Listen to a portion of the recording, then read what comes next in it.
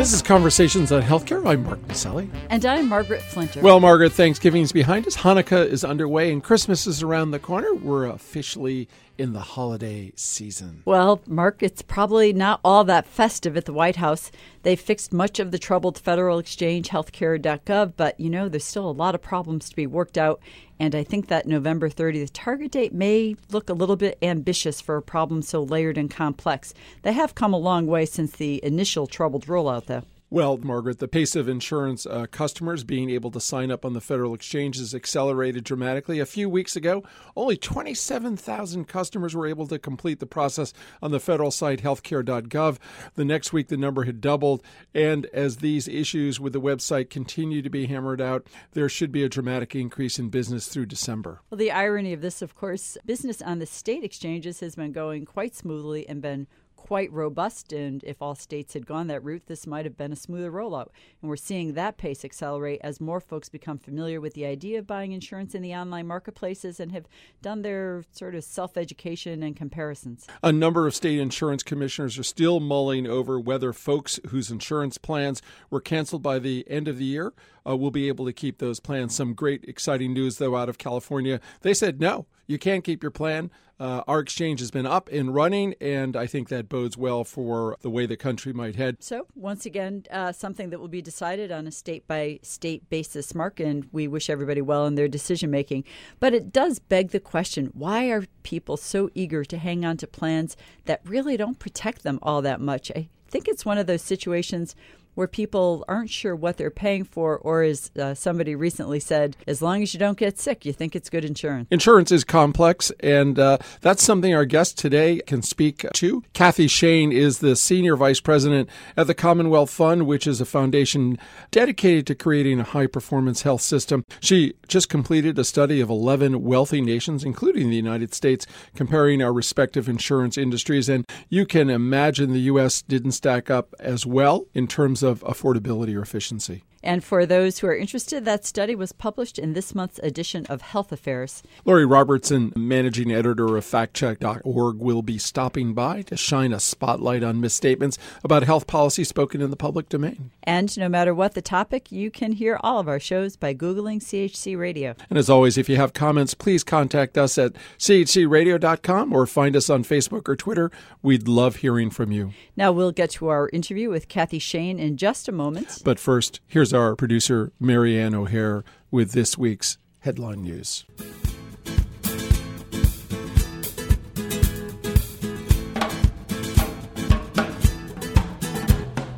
I'm Marianne O'Hare with these healthcare headlines. Well, November 30th has come and gone, and there are still some sticking points on the federal health exchange, healthcare.gov. Analysts had predicted the problems with the site were simply too complex to fix in so grand a scale and in such a short period of time. The healthcare.gov site pulls together a slew of contributions from various government contractors and attempts to join the structure with the systems of participating insurance companies. Experts say the amount of information coursing through healthcare.gov dwarfs that of any other government website, making it more similar to a high-traffic e-commerce operation like Amazon or eBay.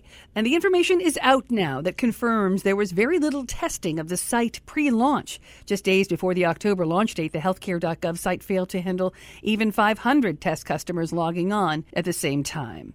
But looking at the long view, analysts also predict the site will ultimately be running smoothly because, quote, it has to. Meanwhile, states are weighing in differently on the president's fix for the canceled health insurance policy, telling folks they can keep their plan for another year. Well, state insurance commissioners in California and Vermont, among others, say they won't allow insurers to offer those canceled plans back to customers for another year. They say it will undermine the robust state-based insurance exchanges and rate and benefit controls for their state's residents. Meanwhile, the president has insisted that all letters of renewal to those canceled customers must come with a clear warning that the policies they're reinstating don't protect the consumers against discrimination for gender, pre-existing conditions, for being female, all of which lead to higher rates. Most of those canceled policies don't cover the health care law's 10 essential benefits. And the guy who became a billionaire creating Microsoft is now taking his innovation skills from the bathroom to the bedroom. The Bill and Melinda Gates Foundation has already launched a competition to build a better toilet to meet the needs of the 2.5 billion people on the planet who lack access to basic plumbing. Now, they're turning their attention to reducing unwanted pregnancies and reducing the spread of STDs by building a better condom. Some of the more inventive solutions among the 800-plus entries into this competition include condoms made from cow's tendon or fish skin, with the key ingredient, collagen, being culled from those sources, feeling more like normal skin. Others of the polyurethane variety will come in a one-size-fits-all mode with antibacterial nanoparticles to fight the spread of STDs. Winners of the first round of the competition received $100,000 to continue their research. I'm Marianne O'Hare with these healthcare headlines.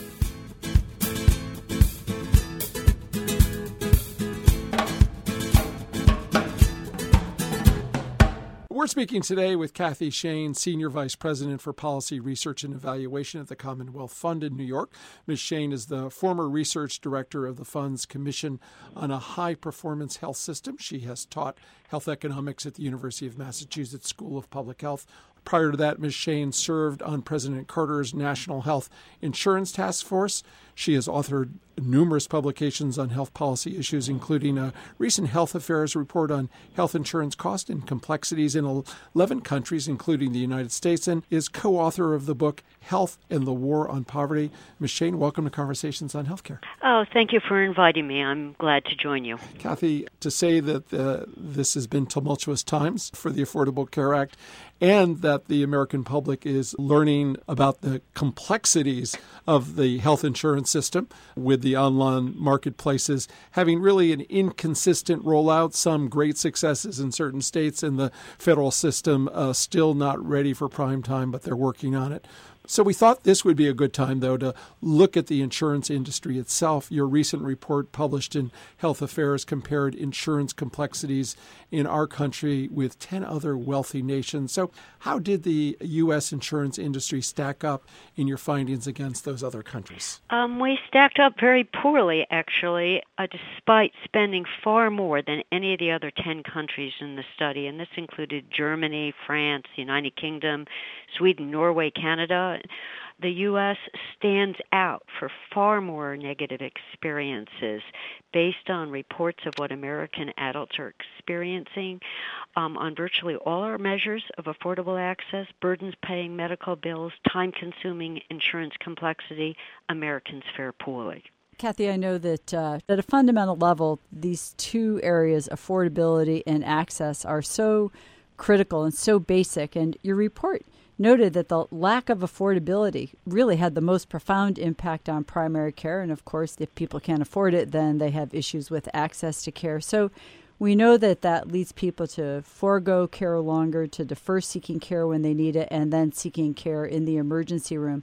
What's the real cost been, according to your study, to our nation's health as a direct result of this insurance system? And can you quantify how you think this is going to change once the healthcare law is fully deployed? When you hear that nearly 40% of adults, this is a random sample of adults and not just sicker adults, 40% said that they went without care because of cost. They didn't get recommended care, they didn't fill a prescription, they didn't go to a specialist, compared to 4 and 6% in some of the other countries.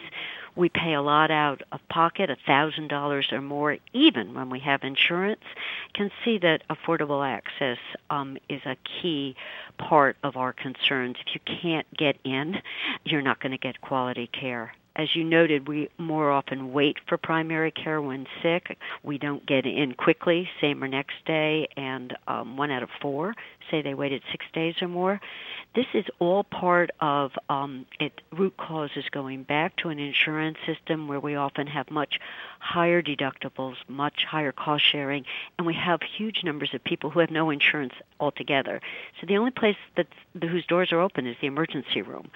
or people with a high deductible avoid going to see the doctor, but they know in the middle of the night if they get really sick, the emergency room door is open. So we're really distorting our healthcare systems, building emergency rooms, and we're not investing in primary care and comprehensive care with people for chronic disease to avoid complications. We really can do much better if we keep our eyes on the prize. Mm-hmm. Let's get down in the weeds a little, and your report focuses on the administrative cost of insurance in America, and part of the Affordable Care Act limits the percentage of premium costs that can be spent on non-medical expenditures. How much do these administrative issues impact healthcare costs in this country, and what can we learn from other countries? The Institute of Medicine estimated that we spend in excess of $300 billion a year, much of it wasted on administrative costs. And those insurer administrative costs are just the tip of the iceberg. Inside a doctor's office, there's anywhere from 1 to 2 extra people in terms of time of nurses, doctors, administrative staff dealing with paperwork. And it's partly because we just never have standardized. We have different reporting forms. Things change all the time. No two carriers do things the same way. And we don't see this in other countries, even countries like Switzerland, the Netherlands, and Germany, which have competing private insurers plans as the way they have reached near universal coverage. They do much more standardization than we do, and the result is less time for doctors, patients, hospitals, and I might add, a lot less administrative costs. They would be shocked by the American levels that even with the Affordable Care Act we're holding insurers to, they operate with 5%. Kathy, would that be true for Medicare in this country? Absolutely. Our Medicare system operates at much lower administrative costs. Oh, okay. Much lower administrative. Is that more comparable to what you see in the countries that you looked at? Much more comparable. And if you talk to senior citizens who have been on Medicare for a while, it doesn't change every year, so they know more what to expect. Even if it's complicated when they first get in, it's going to be that way next year. So this notion of insurance surprises doesn't happen as much, where you thought the plan was going to pay and you get your bill and, for some reason you didn't do the right thing. You didn't make a phone call or some paperwork didn't happen. It's very unusual that would ever happen in another country, and it doesn't happen for most Medicare beneficiaries. Well, Kathy, you've certainly been looking at the American healthcare system and health insurance issues since going back all the way to your days working in the Carter administration, where you served on the President's National Health Insurance Task Force. Taking that long view of the health insurance industry, I'd be curious your thoughts about the role that lack of transparency may have played and what it will play going forward, and how much it has the potential to change things. Certainly, Massachusetts has had price transparency regulation on the books now. What do you think we've learned? Well, it certainly will help to have prices that you're going to face as a patient or as a physician when you are about to recommend treatment be a secret is not the way any market works very well. We need to know what things are going to cost us before we get the service, not afterwards when people can't explain it. We are an amazingly non-transparent system right now. Again, visitors to the country, when one of their questions is, how much will this cost? What's the price? And we go, well, we don't know. And they're shocked. And there wouldn't be the wide variation we find when we finally lift the veil. So it's a starting point, but I think we need to start asking, why are prices so high in the United States? And why does the same thing cost 5 times as much in one place as another place? And that's what transparency will help us start to ask those questions and start to direct our energy on making a much more coherent system, not just transparent, but one that makes more sense. We're speaking today with Cathy Schoen, Senior Vice President for Policy Research and Evaluation at the Commonwealth Fund in New York. She was also a research director of the Fund's Commission on a High-Performance Health System and served on the Carter administration's National Health Insurance Task Force. Kathy, let's look at the online insurance marketplaces, and they're still working out the flaws in the federal exchange, healthcare.gov, and clearly we're seeing mixed realities with these new online insurance public marketplaces. But this is sort of a new experience for Americans, though I'd say in the private sector, they may be a little ahead with some movement towards private marketplaces. What is your research at the Commonwealth Fund shown about the public's perception of these public or private marketplaces, and how will that change over time? We're clearly at the very early stages. It didn't help that the federal government was shut down for 2 weeks as the exchanges opened up in terms of having people pay attention to what wasn't working well, and no one thinks the rollout has gone smoothly, certainly not as smoothly as people hoped. The good news is a kind of an interesting piece of news. People are aware there are reforms in place. Some people before this happened thought the Affordable Care Act had been repealed. That's the good news. And part of the initial problem on the federal exchanges where the federal government is now running in far more states than expected to. There were only some states that stepped up to the plate and said, we want to run our own. All these other states said, you run it for us. Right. Was millions of people tried to get on. They had not expected that kind of turnout in the first few weeks, and the flaws in the web became quickly available as it just couldn't handle the volume. And so we think that's going to be fixed. There's currently awareness. People, when we recently surveyed them, if they'd tried to enroll or find information, were frustrated, we're intending on coming back. There's a real eagerness in the United States to have decent insurance. If you're uninsured, you want a policy, and for the first time it's being offered at fairly affordable rates.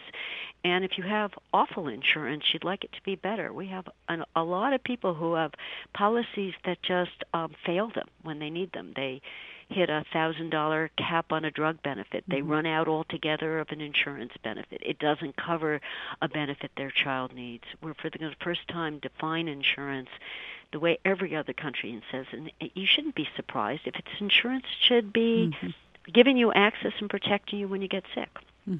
They don't all look alike. They didn't agree, let's just make this simple. So the complexity is still there of our private insurance system. So we think it's going to iron itself out. We hope it will iron itself out, and there will be millions enrolled rather than millions trying to find out what's available to them. Well, I want to go back to this issue of what is a high-performing health system and high-performance primary care. And we talked about accessibility and affordability, but Cathy, maybe share with our listeners what are some of the other characteristics of high-performance healthcare, and how do those characteristics make a difference on some of our most vexing issues like health disparities? Everyone listening has to understand that we spend by far the most, nearly 50% more than the next highest country. So it's not that we're not spending enough. We have a wealth of resources, but we've never really invested in primary care. And when you think of what is primary care, that's the place you go first when you have a concern. Hopefully you can stay with that practice over time if it's a place you like and they get to know you and your medical history. When you need more complicated care and specialist care, they help you navigate the care system. If you have a chronic disease, a heart condition, along with nurses increasingly, remind you on what medications you're taking. So when primary care is working well, it's at the hub. It's a gateway to the rest of the care system. If you call someone, you can get in quickly. And disturbingly, in this survey, we often wait. More than half of the Americans in our survey said last time they needed care, they couldn't get in the first or the second day, and a quarter of them said they waited 6 days or more before they could be seen. If you call it 10 o'clock at night, that's considered after-hours care. It's not after-hours care for being sick, but you're told just go to the emergency room. There are other countries that have said that shouldn't happen. There's always an after-hours care system catching you, and they've really invested in making that work for the doctors and the nurses and for patients. So we have the vision should be as you can get in quickly, including by phone. We know it works. When we see systems changing this way, emergency room use goes down. People get to specialists when they need to, but you don't bounce around the care system as much. And the management of chronic disease improves. Outcomes improve.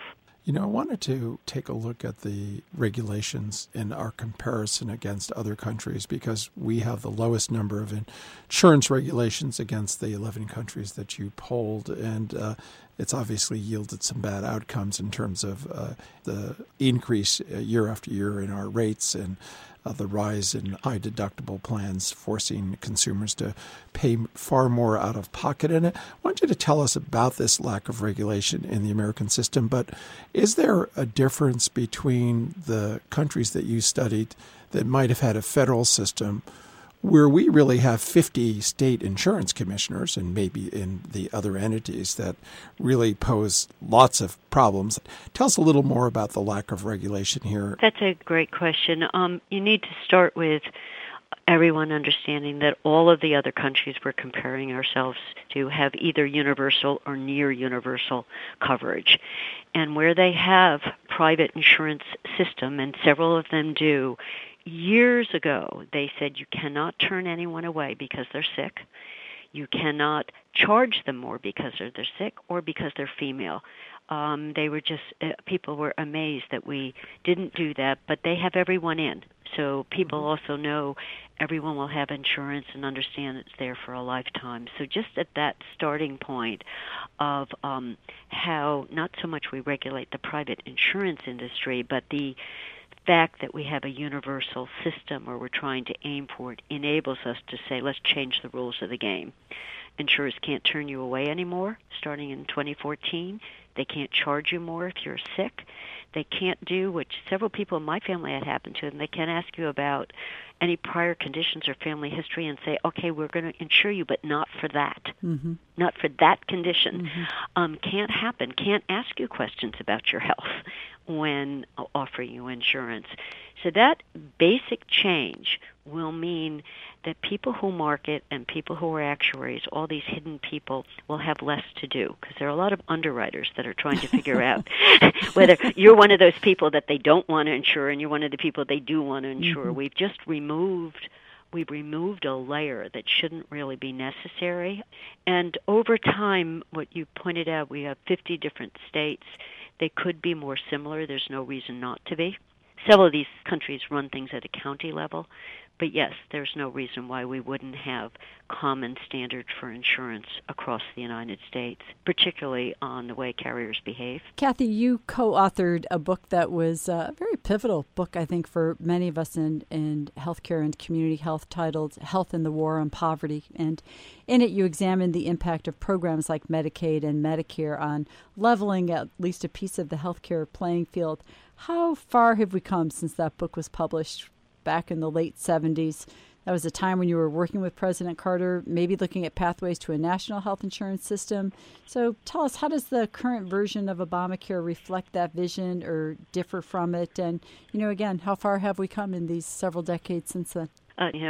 When Medicare and Medicaid were passed, that was supposed to be the first step toward marching toward universal coverage. And we waited till 2010, almost 50 years later, to take the second big step, which is the Affordable Care Act. So at the point we wrote the book, we actually thought change would be coming sooner because there was this steady increase of the uninsured and worry about people who could hold on to their private insurance, whether they could keep affording it and whether their employers would keep offering it. So we are, in a way, taking that second step now.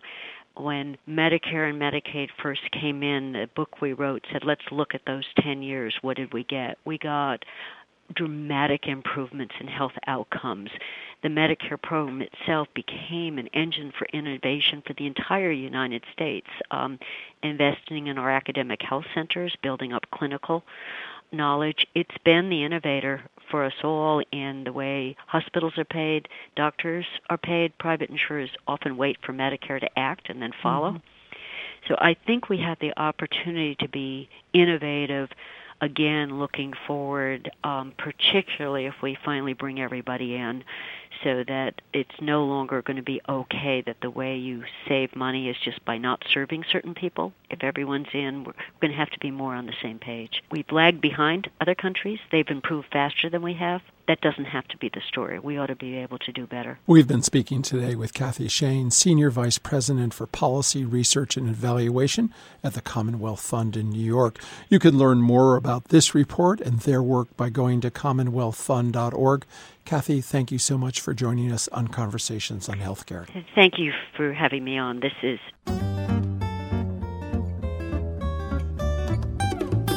At Conversations on Healthcare, we want our audience to be truly in the know when it comes to the facts about healthcare reform and policy. Lori Robertson is an award-winning journalist and managing editor of FactCheck.org, a nonpartisan, nonprofit consumer advocate for voters that aim to reduce the level of deception in U.S. politics. Lori, what have you got for us this week? Well, we recently looked at a claim from Kentucky Senator Rand Paul, who said the Medicaid expansion in the Affordable Care Act may bankrupt rural hospitals in the state. But Kentucky healthcare leaders say the hospitals stand to benefit because the expansion would extend insurance to those who otherwise wouldn't be able to pay their hospital bills. Senator Paul has introduced legislation to repeal the Medicaid expansion. He said the state hospitals could be overwhelmed with new Medicaid patients and may go bankrupt, but state healthcare officials have supported the expansion partly because it would financially help the hospitals. In addition to expanding Medicaid to those earning up to 138% of the federal poverty level, the Affordable Care Act also slowly reduces federal funding for uncompensated care that goes to hospitals. The uncompensated care payments will be cut by $18.1 billion over 7 years nationwide to help pay for the Medicaid expansion. In Kentucky, the state estimates the Medicaid expansion would cover an additional 308,000 state residents. A past president of the Kentucky Hospital Association said that not expanding Medicaid would financially hurt hospitals and that the hospitals supported the expansion. The State Cabinet for Health and Family Services issued a report recommending expansion, saying, "Our hospitals will suffer without it." It estimated that the cut in uncompensated care payments would total $287.5 million over 8 years. And that's my fact check for this week. I'm Lori Robertson, managing editor of FactCheck.org. FactCheck.org is committed to factual accuracy from the country's major political players and is a project of the Annenberg Public Policy Center at the University of Pennsylvania. If you have a fact that you'd like checked, email us at chcradio.com. We'll have FactCheck.org's Lori Robertson check it out for you here on Conversations on Healthcare.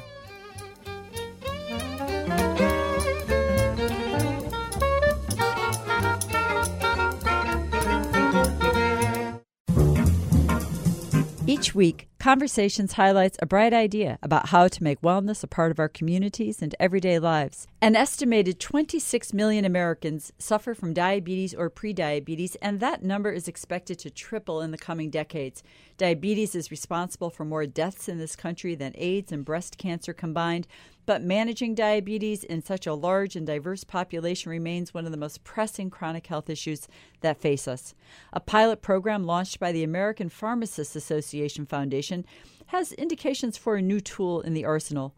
Pharmacist and Foundation Vice President Benjamin Blummel created a pilot program that was deployed in 25 communities in 17 states, all focused on the underserved population, those who are homeless, living at or near the poverty line, the uninsured, people who often have the most difficult time complying with diabetes management directives. Pharmacists were deployed as frontline monitors of the patient's A1C levels, blood pressure, cholesterol, BMI.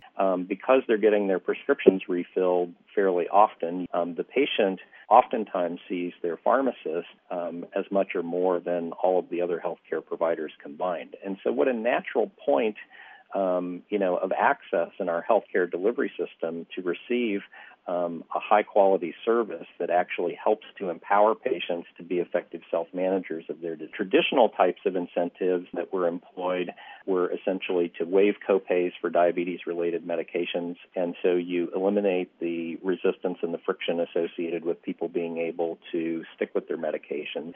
You make sure that each one of the providers who's involved in the process is fairly compensated for the service delivery. The initial results of the pilot program, Project Impact Diabetes, showed some pretty significant improvements in the compliance and diabetes management of more than 2,000 participants. So we asked each one of the communities to implement a collaborative care program that included pharmacists, to establish a continuous quality improvement process of their choosing, to utilize our patient self-management credentialing resource, and to collect and provide minimum data sets back to us on a regular basis.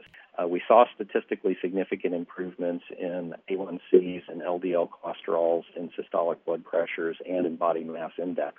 So across the board, those changes are very compelling and really show that this type of a model can work in these very different types of populations. Based on the success of the pilot program, the Foundation plans to roll out Project Impact Diabetes to more communities around the country who are in need of better diabetes management. Pharmacists working in concert with a care team of clinicians, dietitians, medical providers, offering one more layer of intervention for patients who struggle to manage their chronic illness, helping to yield better health outcomes and a better quality of life. Now that's a bright idea. This is Conversations on Healthcare. I'm Margaret Flinter. And I'm Mark Maselli. Peace and health.